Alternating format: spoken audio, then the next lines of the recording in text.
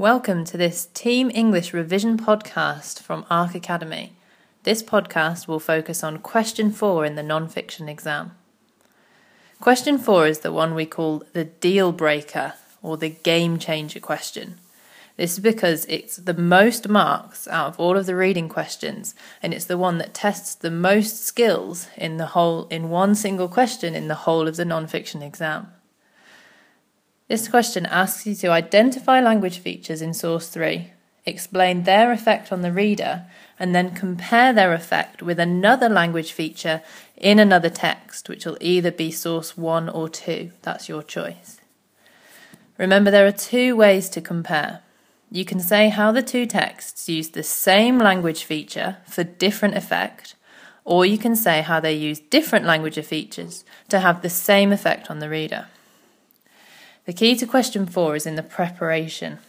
Spend time reading the text properly and considering the effect of each technique that you can find on the reader. If your explanations are vague, it makes it much harder to compare. An excellent question 4 answer will have 4 paragraphs that comment on a specific language feature in both texts and compare the effect that they have on the reader.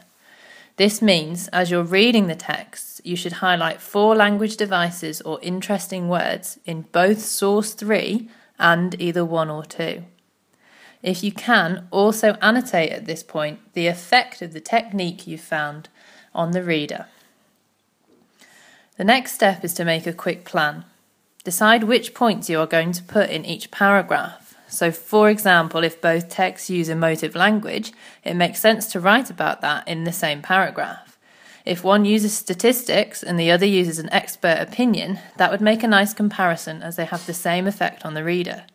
You should have 4 paragraphs with a language device for each text in your plan. Now the easy bit, getting it down on the page. A solid paragraph will sound something like this. Source 3 uses statistics to increase the impact of the information it is providing.